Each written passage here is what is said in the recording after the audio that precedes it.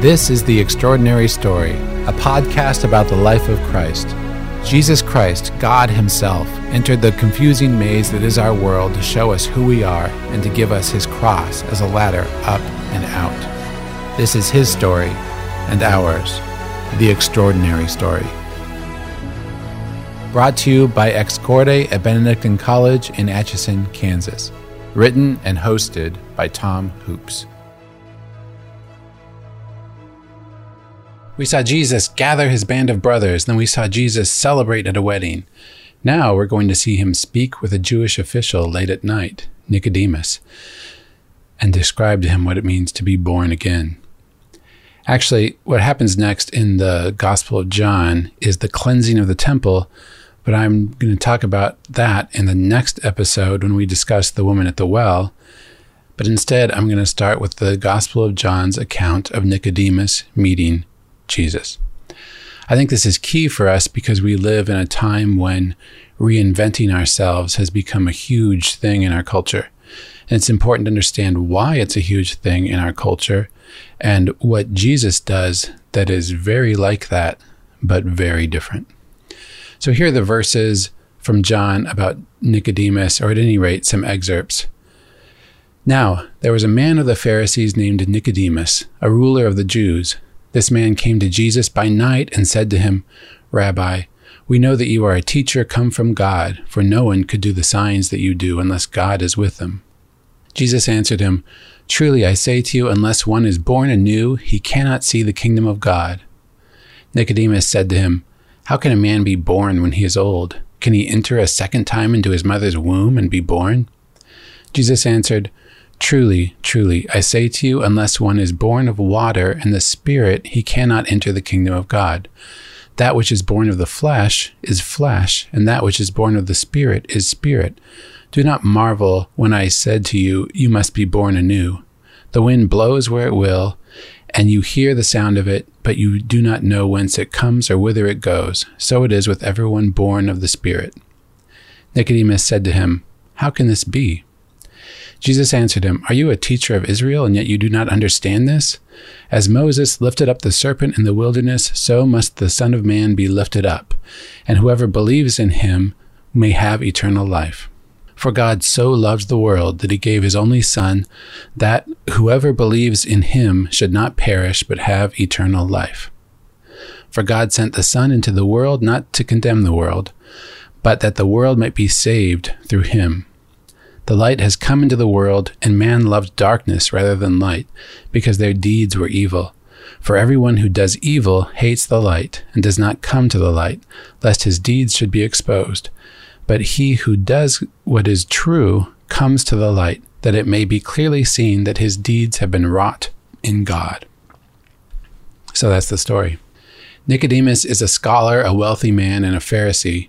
We know this because he appears later in the gospel and because he's called a leader of the Jews. First of all, we're going to hear from John talking about the Jews a lot. And it's important to recognize that the word that's translated as the Jews is really Judah. And what John is doing is something where he's using Old Testament imagery to contrast one camp of Israel from another camp of the Jews. Nicodemus is a Pharisee, so he's very much a leader of the Jews of Judah. And Jesus will later say, unless your holiness surpasses that of the Pharisees, you cannot enter the kingdom of God. The implication is that the Pharisees set a high bar of holiness. So Nicodemus is a good guy, not a bad guy. Well, except that he comes by night. What does that mean? Well, Bob Dylan sings about this. He says, so he won't be seen by men. So he kind of associates Nicodemus with the place that Jesus ends in his speech about how those who are evil prefer the darkness. And maybe that's happening here. You can picture him kind of like the show The Chosen does, as this fastidious man who's a genuine seeker of Jesus, but doesn't want to kind of reveal himself to others as such. So he kind of comes by night. Maybe he did it because he's a fair man and he doesn't believe in Jesus, but wants to give him an honest kind of sounding out. Or maybe he did it because he already had belief and wanted to talk to him at night, either not to be seen by men or because night is a great time to talk to somebody about this kind of thing because you have all night. As soon as he meets Jesus, Jesus says this phrase that in our time we've heard over and over again. A man must be born again. In the translation I read, it's born anew. The Greek word that's used there can also mean born from above. But this is a common concept in religion, even apart from born-again Christianity. The ancient Jewish tradition already talked about how when people entered Judaism, they were born again. And there's lots of pagan mystery cults that use this kind of language. And I actually think that's kind of cool. I spoke in the presentation about how I had this faith doubt. I didn't get why God didn't reach out to his people until many, many years late in the history of mankind, and only gave us our 10 Commandments when we developed language, which is very recently in the vast sweep of mankind.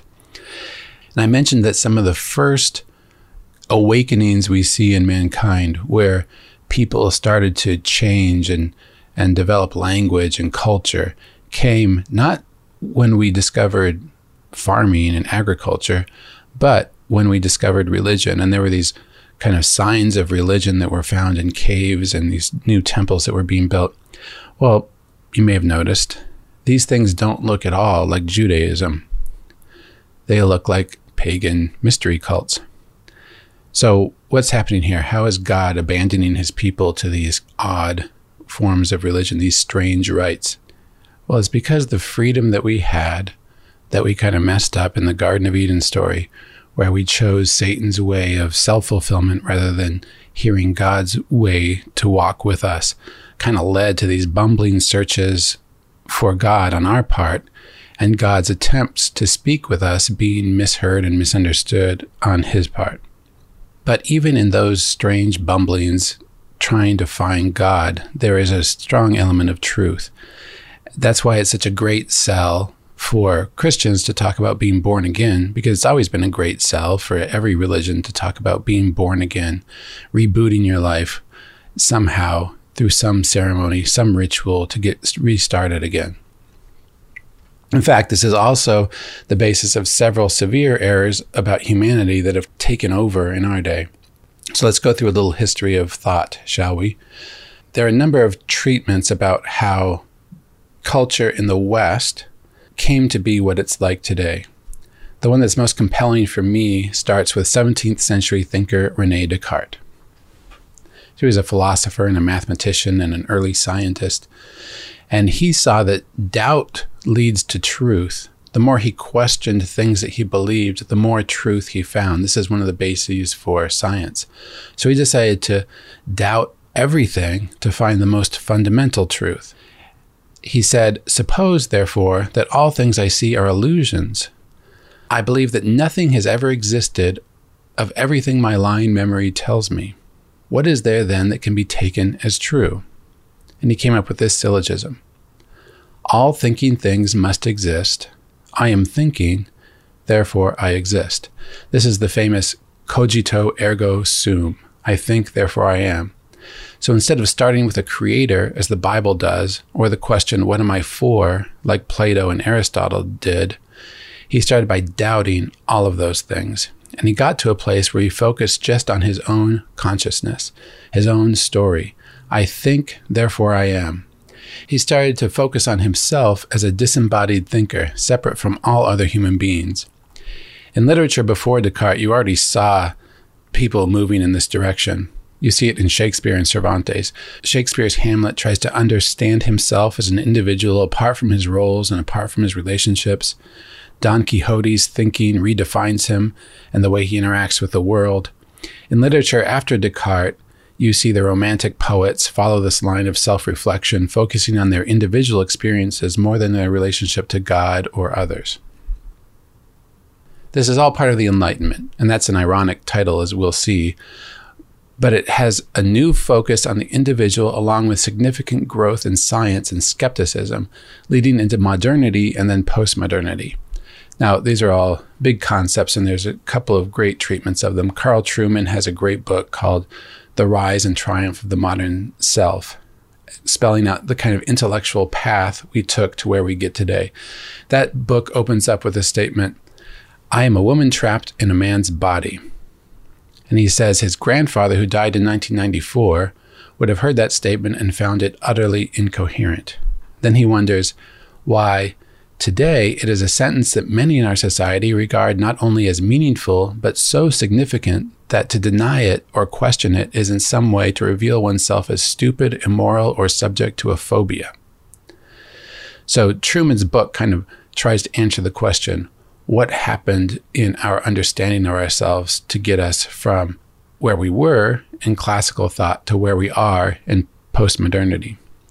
Rod Dreher does the same thing in the second chapter of the Benedict Option, where he goes from William of Ockham, who was a 13th century thinker, to today.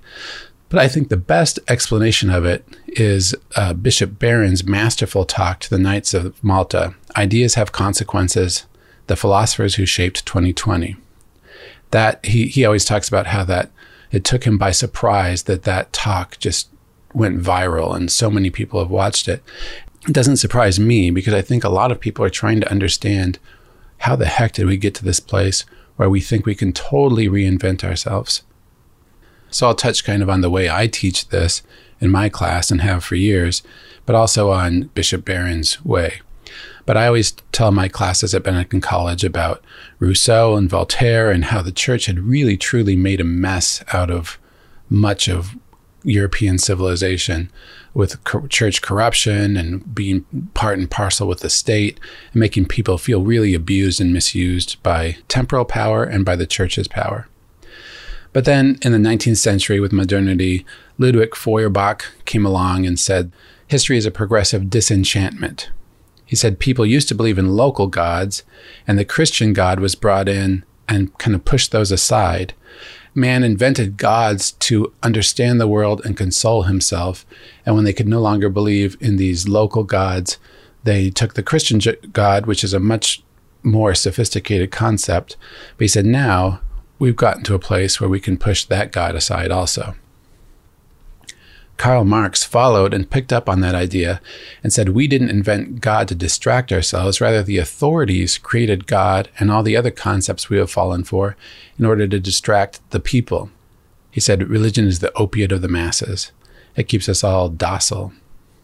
Then Sigmund Freud began publishing his ideas that made our individual psychological stories more central to our identity, stressing that we all create our own realities and that other people tend to mess us up as much as they tend to help us, and the belief in God is, quotes, infantile and feminine, end quote, and that repeating prayers is a kind of OCD complex. So there was this idea that religion was foisted on us, that it made use of a psychological weakness that we all have, and this is something that Richard Dawkins and others in the 21st century have pushed to the max, right? But back in the 19th century, Nietzsche famously said, God is dead, and identified Christianity as a slave morality, a way to make the enslaved feel more comfortable in their bad condition. He began the trend of talking about values, not virtues, and not objective values, but personal values. For Nietzsche, we all forge our own style of being in the world and create our own identity. Jean-Paul Sartre, in the 20th century, took Nietzsche one step further, saying, we each have to totally decide who we are. He said, quotes, man is nothing else but what he makes of himself, end quotes. He said existence precedes essence, an idea that launched existentialism. Now, that's trippy wording that's hard to understand, but Bishop Barron gave a great example that makes it crystal clear what it means. He was riffing off of the name of the movie, The Shape of Water. And he said, what shape is water? Well, water takes whatever shape of the container you put it in. Water can be shaped like a water bottle, or like your drinking glass, or like the dog's bowl, or like a box if you pour it in a box. You determine its shape. So our existence is the same, Sartre and the other existentialists would say. We make of ourselves whatever we want. Postmodernity has now taken all of this to a new extreme. In literary criticism, for instance, this postmodern theory of lit crit tells us that every individual makes something totally different out of what we read. In art, we can now depict a flower with a stem and petals if we want, or a splotch of color showing essence of flower, or with a dark box that ironically we title flower. All of this means that today we have the ability to say who we are, and that's great from one perspective. It feels very freeing to finally be able to say, this is me the way I want to be. But from another perspective, it's not freeing at all. I know in my personal history, it has not been freeing at all. It kind of puts us in a perpetual high school where we have to figure out who we are and define ourselves. But we remain always what we are biologically, human beings with bodies and an X or XY chromosome. Human beings who are hardwired to be in community with others and are unhappy unless we're in community with others.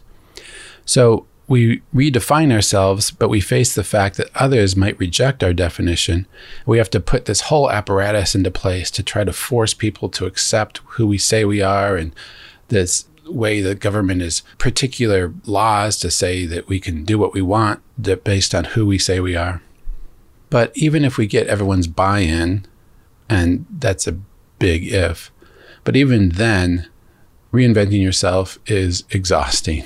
I don't know about you, but I was really bad at high school. Heck, I was bad at elementary school. I could never figure out what I was supposed to do to be both an individual, like I was supposed to be, everyone kept saying, with my own style, and also be accepted, which I knew I wanted and which I couldn't quite figure out how to do. I couldn't figure out how to both fit in and be utterly myself the way I was supposed to. So I kind of forged my own style, but I'm not very good at forging styles. So I was just kind of a nerd, and an unhappy nerd at that, who never quite fit in and was always figuring out what I had to do and failing. Well, I was never suicidal, but I see how that happens.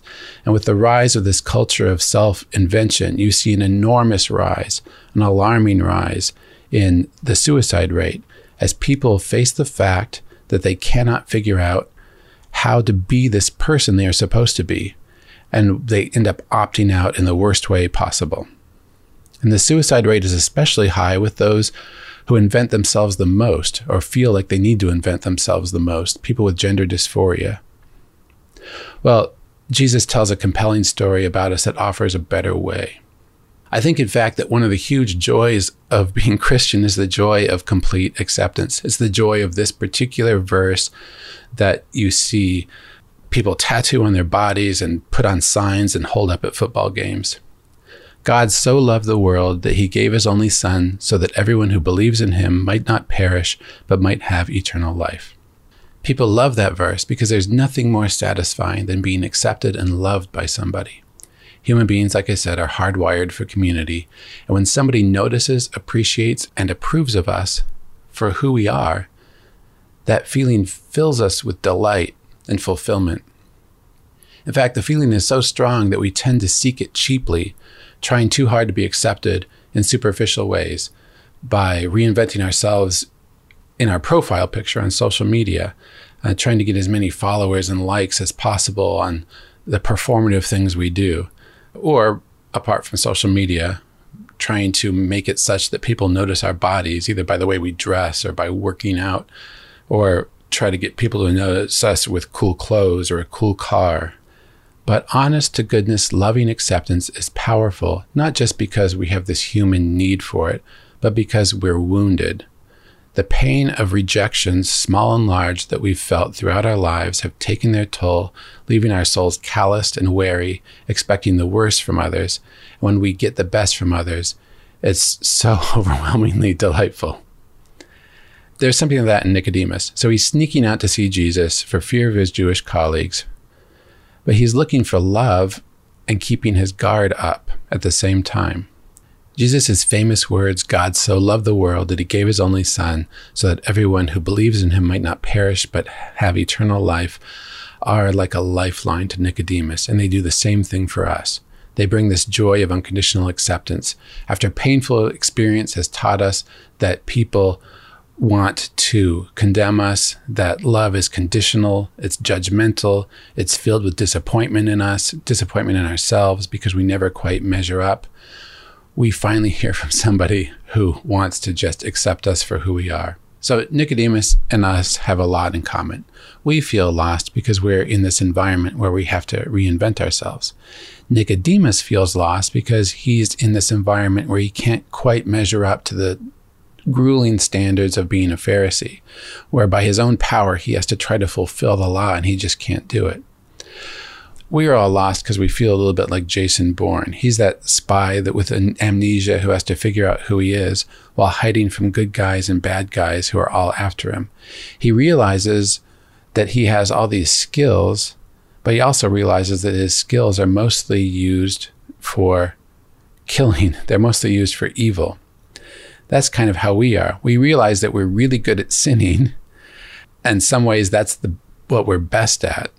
We long to become something more, but however hard we try, we are still in the same old lost souls we always were. To help Nicodemus understand how to break free, Jesus refers to an old, obscure story from the book of Numbers to make his point crystal clear. Just as Moses lifted up the serpent in the desert, so must the Son of Man be lifted up so that everyone who believes in him may have eternal life, he tells Nicodemus. So Nicodemus, as a Jewish leader, would have understood exactly what Jesus was referring to. The Hebrew people who were slaves to a master who kept them working were finally freed by God. They went off into the desert. Finally free, but they found freedom exhausting. They found themselves longing for slavery because they had their creature comforts taken care of there, and they didn't have to fend for themselves. And they said in Numbers 21, "Why have you brought us out of Egypt to die in the wilderness? For there is no food and no water, and we loathe this worthless food." They prefer the rations that their slave masters gave them to manna from heaven. They preferred the degradation of slavery to the difficult responsibilities of freedom. In the story, quote, "The Lord sent fiery serpents among the people, and they bit the people so that many people of Israel died. The people repent, ask for relief, and get it. Make a fiery serpent and set it on a pole, and everyone who is bitten when he sees it shall live, says the Lord." They do it, and it works. The psychological lesson in this is pretty clear. What is the serpent an image of? It's an image of the sin that we all heard about, where Adam and Eve chose Satan over God, choosing the serpent over the Father. Jesus wants them to look at their sin, remember it, reject it, and thereby come to their new life in God. It's like a trick a rehabilitation program might suggest to an addict. Keep a token of the time you hit rock bottom, and whenever you're tempted to use again, look at that token and remember how bad that was. As St. Bede put it, quote, "The sins which drag down soul and body to destruction are appropriately represented by the serpents because they were fiery and poisonous, artful at bringing about death," end quotes. So that's what our sins are. But then something crazy happens. Just seeing the image of their sin takes the poison away. God makes the symbol of their sin the very thing that takes away their suffering. Jesus goes even further in the crucifixion. Jesus became sin for our sake, St. Paul puts it very starkly. That's why he is, quotes, "aptly made known by the bronze serpent," writes St. Bede. Both the snake and the cross are images of what Vatican II called the deranged self-love that we have to purify ourselves from through the power of Christ's cross and resurrection. We are trapped in sin, so Jesus came down, took the sin onto himself, and did away with it on the cross. The cross becomes our entryway into his life. It becomes our ticket out of the exhausting game of inventing ourselves. The image of Jesus on the cross says two things. It says, you are right. You are trapped in sin. You can't overcome it. And sin is terrible. Sin is so terrible that it overcame God himself. But it also says, God himself loves you despite your sin. He loves you so much, he will allow himself to be crucified for your sin. Jesus tells Nicodemus, as Moses lifted up the serpent in the wilderness, so must the Son of Man be lifted up, that whoever believes in him may have eternal life. That prophecy is fulfilled in Catholic churches, each of which has a crucifix front and center, lifted up for us to have our sin and our glory always in front of us. Because that's the final meaning of the twisted sign of the serpent and the cross. It's like a barbarian putting a decapitated head of his enemy on the gateposts to show that he's defeated the enemy. St. Bede says that it's a taunt to evil. The resurrection tells us, "O death, where is your sting? O death, where is your victory? You are overthrown by the cross. You are slain by him who is the giver of life. You are without breath, dead, without motion, even though you keep the form of a serpent lifted high on a pole." End quote. Jesus comes into our world and suffers for us, not to appease an angry God, but to take our poison onto himself. The gospel, of course, says it this way: God did not send his Son into the world to condemn the world, but that the world might be saved through him. In the cross, Jesus has turned the sign of shame into the symbol of our hope, as Father David Pavanka puts it. The crucifix shows how horrifying our sin is. It killed God. It also shows just how hopeful our Lord is. God killed sin. He wants to take away our poison, flood us with light, and pull us up to his level. And he can only lift us up in his glory if we join him in his suffering. And he can only bring us home if we believe. But that is why you hear so much joy from people about being saved and being born again. People dance and shout for joy and can't stop talking about it when Jesus cures them. It's the same for us. By grace you have been saved through faith, says St. Paul, and this is not from you. It is a gift from God. Nothing we do can bring about this cure. It comes from the immeasurable riches of the grace in his kindness to us in Jesus Christ, and it's a miracle. This is the very opposite of the self-invention that the world demands we undergo. Suddenly, this burden is lifted. You no longer have to invent yourselves. You get to be yourself and tap into the Holy Spirit, the wind who blows where he will over the walls of the maze, the Holy Spirit who refreshes and enlivens you. St. John's Gospel opens up with the phrase, "The Word became flesh." Now that word, the Word, is actually the Logos. The Logos is the order of the universe. So he's saying the order of the universe, the Logos, became flesh. This is the very opposite of what Descartes said, "I think, therefore I am." Descartes retreats from his body into his mind to find who he is. Jesus leaves his divinity and takes on a body to show us who he is and who we are. And we are made in his image and likeness. The more we reject our bodies, the more we say our bodies don't tell the story of who we are, the more we say we need to change our bodies to be who the world wants us to be or to fit into some mental image of who we think we have to be, the more frustrated and anxious we become. Instead of opting out through suicide, we can opt out by being born again from above, by getting a fresh start in and through God, through Christ's death and resurrection. The way to be more like Jesus is to be in our bodies, renewed and accepting of ourselves, because God accepts us for who we are. This is the very opposite of a slave morality. A slave morality tells you that you have to live up to others' expectations. You have to continually be doing the heavy lifting of inventing yourself. This is a morality that frees slaves to understand the importance of their lives, and it frees urban teens and suburban kids and working adults to accept who they are. So we talked about John Paul Sartre, the father of existentialism, who talked about the need to invent ourselves. Well, I think another John Paul had a much better way to look at it. St. John Paul II had the perfect way to express what existentialism has to offer, this self-possession, this appropriate personal autonomy and self-determination that is very attractive to us, and unite it with the best of what Christianity has to offer. He summed it up in a phrase: become who you are. That's what Jesus means when he says to be born again. We all want to step forward and say unapologetically, "This is me." Like Keala Settle in The Greatest Showman. I don't know if you've seen the video in The Greatest Showman. It's a video of a rehearsal or something where she talks about she was finally able to step out from behind her music stand and insists, "Look out world, here I come. This is me, this is me." Well, it's a great video. It's got like 63 million views on YouTube. But she sounds almost like Nicodemus in that song when she says, "I am not a stranger to the dark. Hide away," they say, "because we don't want your broken parts. I've learned to be ashamed of all my scars. Run away," they say. "No one will love you as you are. But I won't let them break me down to dust. I know that there is a place for us, for we are glorious. When the sharpest words want to cut me down, I'm going to send a flood, going to drown them out. I am brave, I am bruised, I am who I'm meant to be. This is me." It's a beautiful moment, and we all want that. We all want to be loved and accepted and applauded, like she was, for who we are. We all want to become who you are, as John Paul II put it. We all want to be born anew, as Jesus put it. We all want to be the truest version of who we are in the image and likeness of God, called to share in his very divinity.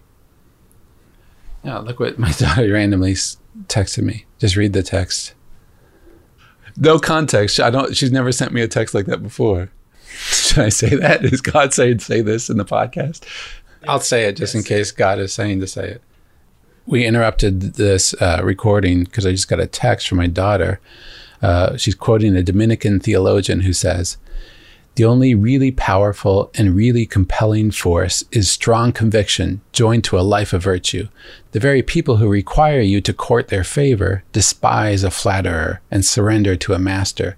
If you are of this world, the world will love you because you are its own, but its silent disdain will be a measure for your fall. This perverse world loves at the bottom only saints. This cowardly world dreams of heroes." One last thing we need to cover before we close this out on Nicodemus. And that's that extended quote that Jesus has about he is the light that has come into the world, but men love darkness rather than the light. So along with acceptance and personal identity, Jesus brings us light. Like we said, Nicodemus comes to Jesus at nighttime. He comes cloaked in darkness. So he understood right away what it meant to step into the glow of truth and no longer prefer darkness to light.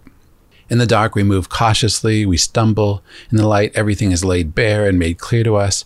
In the spiritual darkness, we cannot tell right from wrong. We cannot tell true from false. The world is colorless and bleak. We aren't free in the dark because we could run into something or be attacked by someone at any time or something. We are like Jason Bourne in the dark, lost in a maze with no idea who we are or where we are. In the light, we see right away where to go. We can understand what's right in front of us, and we're surrounded on all sides by brilliant color. Now that Nicodemus has met Jesus, who accepts him and cures him, there is no longer any reason to fear the light where his works may be clearly seen. We will see him step forward like Keala Settle later in the story, defending Jesus before the Sanhedrin and later finding a place for him to be buried. But I wanted to bring up here Pope Francis's first encyclical, Lumen Fide, the Light of Faith. Actually, this was written by Pope Benedict, then revised, extended, and released by Pope Francis. It starts out exactly where we did with Nietzsche telling us to invent ourselves. The encyclical says, quote, "The young Nietzsche encouraged his sister Elizabeth to take risks, to tread new paths with all the uncertainty one must find on his way, adding that if you want peace of soul and happiness, then believe. If you want to be a follower of truth, then seek," end quote. The encyclical kind of describes what's going on here. Quote, "From this starting point, Nietzsche has to develop his critique of Christianity for diminishing the full meaning of human existence and stripping life of novelty and adventure. In the process, faith came to be associated with darkness, a leap in the dark, to be taken in the absence of light," end quote. But then the encyclical describes exactly what we have been talking about. And it says, and here's another quote, "The light of autonomous reason is not enough to illumine the future. Ultimately, the future remains shadowy and fraught with fear of the unknown. As a result, humanity renounced the search for a great light, for truth itself, in order to be content with smaller lights, which illumine the fleeting moment, yet prove incapable of showing the way. In the absence of light, everything becomes confused. It's impossible to tell good from evil, or the road to our destination from other roads, which take us in endless circles, going nowhere," end quote. This actually makes me think of migratory birds. Modernity has affected migratory birds in much the way it's affected us. What is it, like 1 billion birds a year who die running into buildings during their migration? They see these artificial lights and their minds trick them into thinking that what they're seeing are reflections of the moon or stars, and they end up dead. Well, it's the same with moths. They are attracted to the natural luminescence that connects them with each other, but when they see supersized versions in electric lights, they go toward them over and over again, against this false light until they fry. Well, we're all attracted to the light, but the artificial lights distract us as we go from one piece of truth to another instead of seeking the whole truth. The encyclical says, quotes, "There's an urgent need then to see once again the faith is a light. For once the flame of faith dies out, all other lights begin to dim. The light of faith is unique, since it is capable of illuminating every aspect of human existence. A light this powerful cannot come from ourselves, but from a more primordial source.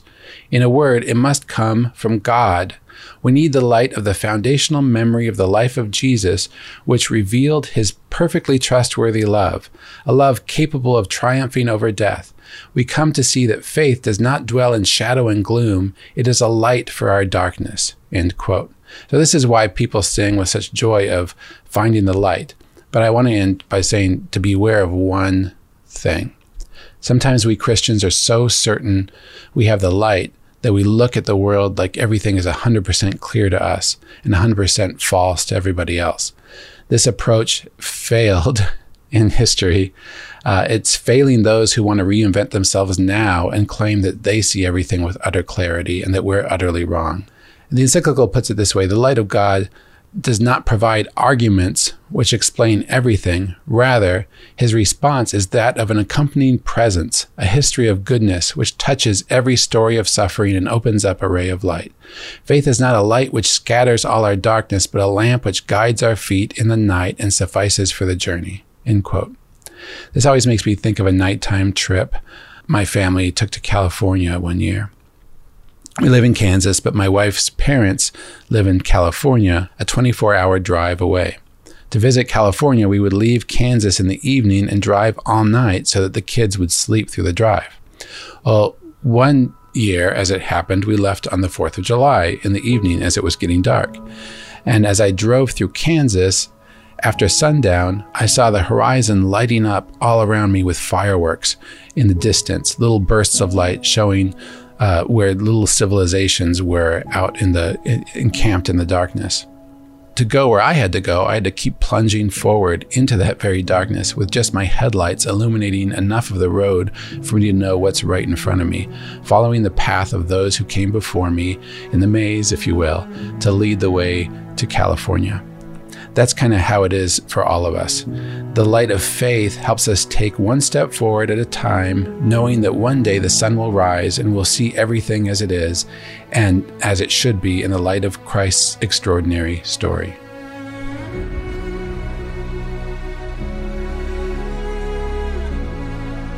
The Extraordinary Story is written by Tom Hoops and produced by Ex Corde at Benedictine College in Atchison, Kansas. Our mission is to produce media that will transform culture in America through Benedictine's mission of community, faith, and scholarship. If you enjoy this podcast, please follow us on Spotify and Apple Podcasts or wherever you listen. Leave a review and share with a friend. Help us tell others about the extraordinary story. Visit us at xcorde.org.